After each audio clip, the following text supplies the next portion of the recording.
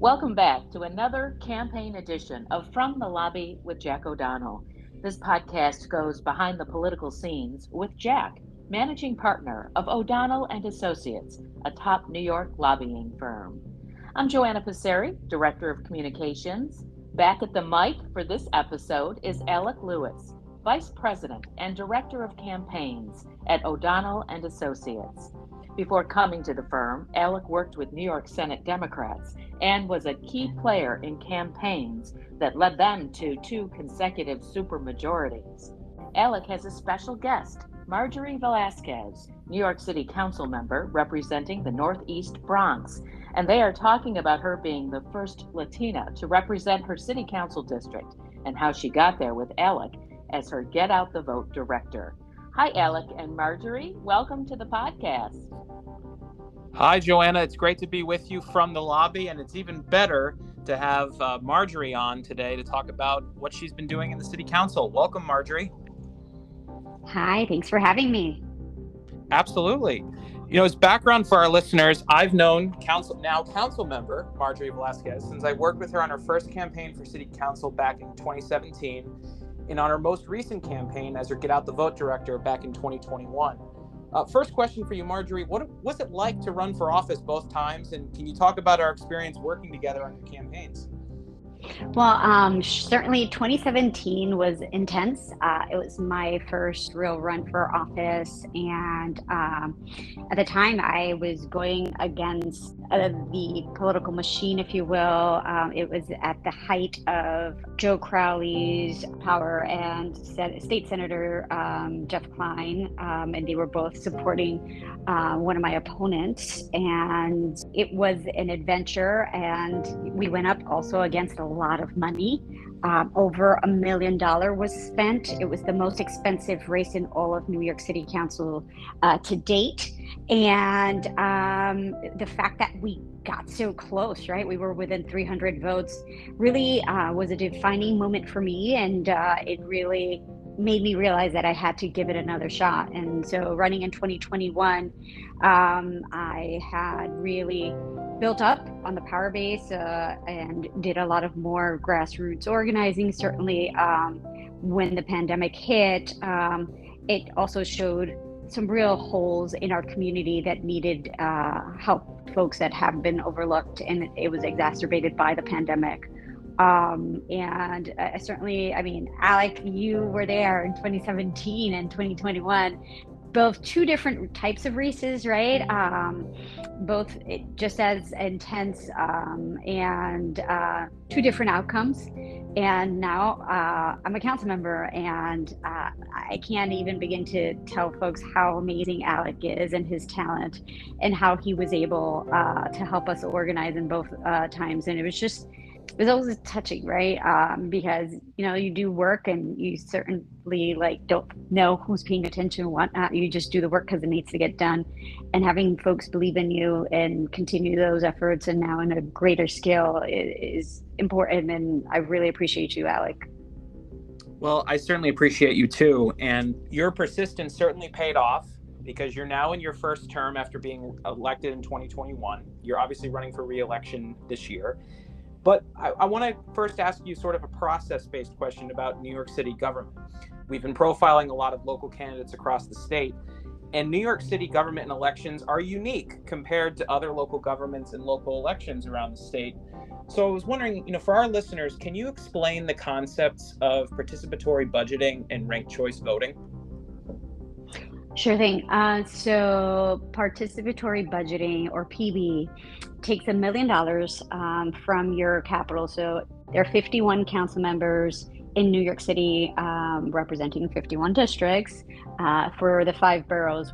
Of that, one city council member is elected as the speaker, which is kind of like the city council president, if you will, and they are the leaders. And so in the past, it certainly happened with Speaker Mark Viverito, where she made sure that each council member had $5 million for capital expenditures to be spent in a district. So what participatory budgeting does, right? And so a council member has the ability to enroll themselves in this program. And it is a program that you go back into your district and say, look, I got $1 million. And if you want to vote for this project, send us ideas. So the first phase is sending folks ideas. The second phase is the city's agencies go ahead and see if they are feasible, and the public voting for the top ideas totaling $2 million. So this year we were able to get cameras for NYPD, some resources for school, so things of that nature. And then I think ranked choice voting is a little different. We had that in 2021 because of the fact that I ended up getting more than 50% of the vote in my district. I did not have to do ranked choice voting. So ranked choice voting basically for folks is if there's no clear winner of 50% or more, so you as a voter get to choose your top three. Absolutely. And you mentioned resources, and I wanted to ask you about resources that you've delivered for your district. You've had some big wins in your first term. And one of them was securing $10 million in capital funding for the Jacoby Hospital to replace the hospital's hyperbaric chamber and expand hyperbaric medicine services. So, Marjorie, how were you able to secure this big win for your district? It's so resources is one thing, but relationship building is another thing. I'm fortunate to be part of the budget negotiation team, to also be part of the finance committee under Speaker Adams, and a lot of that allows me to have conversations with the speaker and talk about the needs not only of the community but of the city in general. And having the ability to have this chamber, it actually helped heal faster those that had some severe burns. And so having those conversations with the speaker, also talking about the benefits of this, and there is one currently there, but this new one basically will make it more accessible to folks with accessibility issues and mobility issues, and also it will allow for more people to be in the chamber at the same time. Margie, you've talked about working collaboratively with the speaker and with your fellow city council members, and I wanted to ask you about a specific tradition that exists in the city council. For many of our listeners, the city council has an unofficial tradition of voting along with local members on land use issues in their district. Now, recently, I know there was a controversial rezoning proposal for a housing development on Bruckner Boulevard in your district. My understanding is you were opposed to the original proposal, but you ultimately supported the finalized version of the proposal. So what's your take on the tradition of member deference that exists in the city council on these issues? And can you lay out how your thinking evolved on the Bruckner proposal? Sure. So member deference is basically members defer to the current council member who is considering the zoning and defers to their decision on it.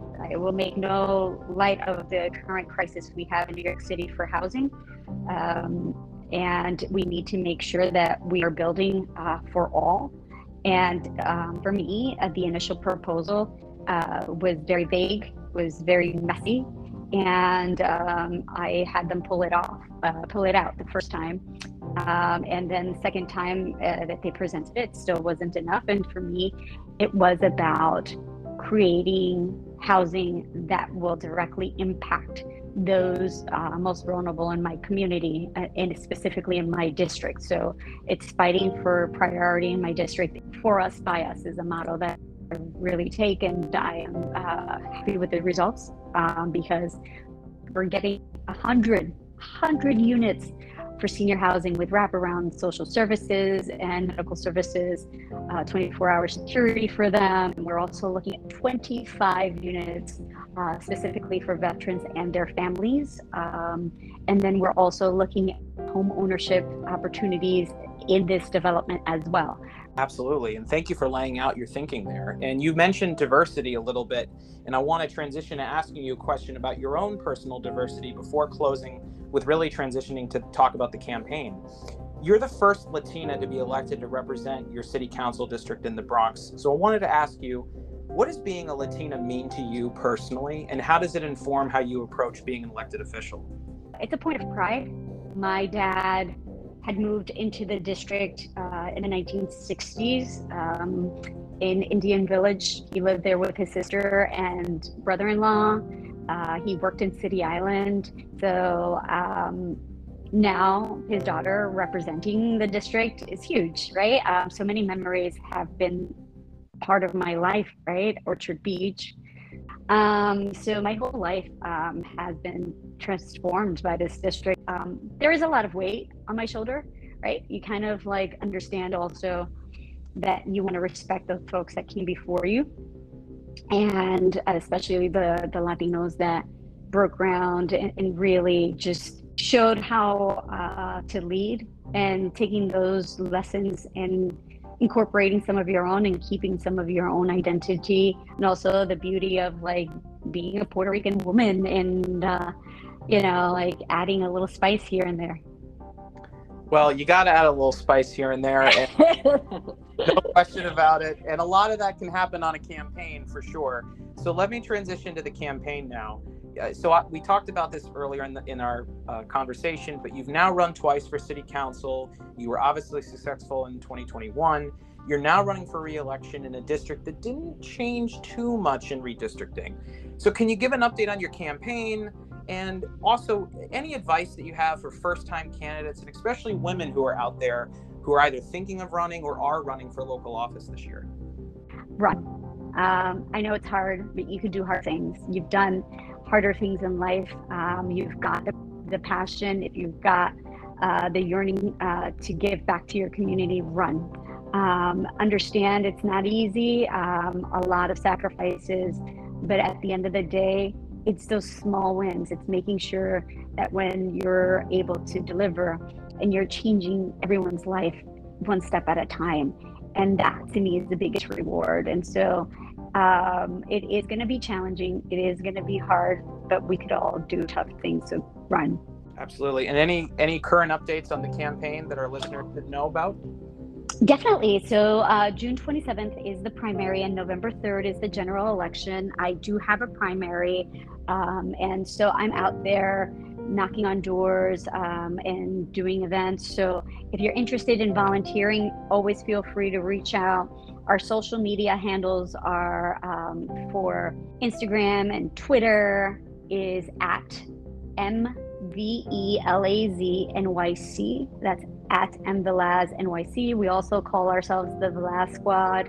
And we have a good time. I am fortunate enough to have still my former campaign managers all in a group chat, and we still talk almost every day. And that's kind of like what relationship building is for me, right? I have a hard time letting go. And we just like, there's a love for and a passion for the community that never ends. And so if you're part of that, you want to be part of that group, please join us. We are having a good time. And so a little bit about the district that we do cover and that we will continue to cover. Now what we expanded into is Allerton. We have all of Van Nest. What we unfortunately are losing is Westchester Square. But we also cover City Island, like I mentioned before, Drosneck, Country Club, Silver Beach, Locust Point, Morris Park. So we have some pretty great areas. So if you want to come knock on doors with me, always feel free to volunteer. Also, if you want to make a donation, our website is www.mvelaz.nyc. Awesome. Well, I can personally attest that being a part of that squad is a blast. So anybody who's in the city or close by, who's within driving distance, definitely it's a fun campaign, and you all know how to do it up down there in the Bronx. But in closing, I want to hand it back off to Joanna, who's been so great hosting and facilitating this conversation, who I think probably has a question of her own to ask you, Marjorie. So Joanna, I'll hand it off back to you. All right, Alec, thank you so much for that. And Marjorie, I love your spice. I think that's great. But a question for you. What's your message to voters on why they should re-elect you for another term? Well, we've accomplished so much, right? We brought in over $20 million last year into the district, and that was within the first 6 months. This year, we're expecting to deliver many more great things to our schools, our public libraries, and certainly we're looking at some big developments coming into our district, like the Metro North, and being part of those conversations and fighting for good paying jobs, union jobs for our community, and continuing to make sure that we are having housing that reflects and takes care of our families instead of displacing them is a priority for all of us. And, I've been working hard and I want to continue to deliver. This is a district that is near and dear to me, and I want to make sure that every family is protected and that we're providing a safe space for everyone. Wonderful. Well, thank you so much for your great work serving the New York City community. And thanks again for joining us, Marjorie and Alec. And to our listeners, stay up on what's happening in politics. Sign up for our Monday morning memo sent right to your inbox. Subscribe on our website at o'donnellsolutions.com. That's o'donnellsolutions.com. And for daily updates, follow us on Twitter and LinkedIn at O'Donnell and Associates. Thanks for listening, everyone. We'll be back from the lobby.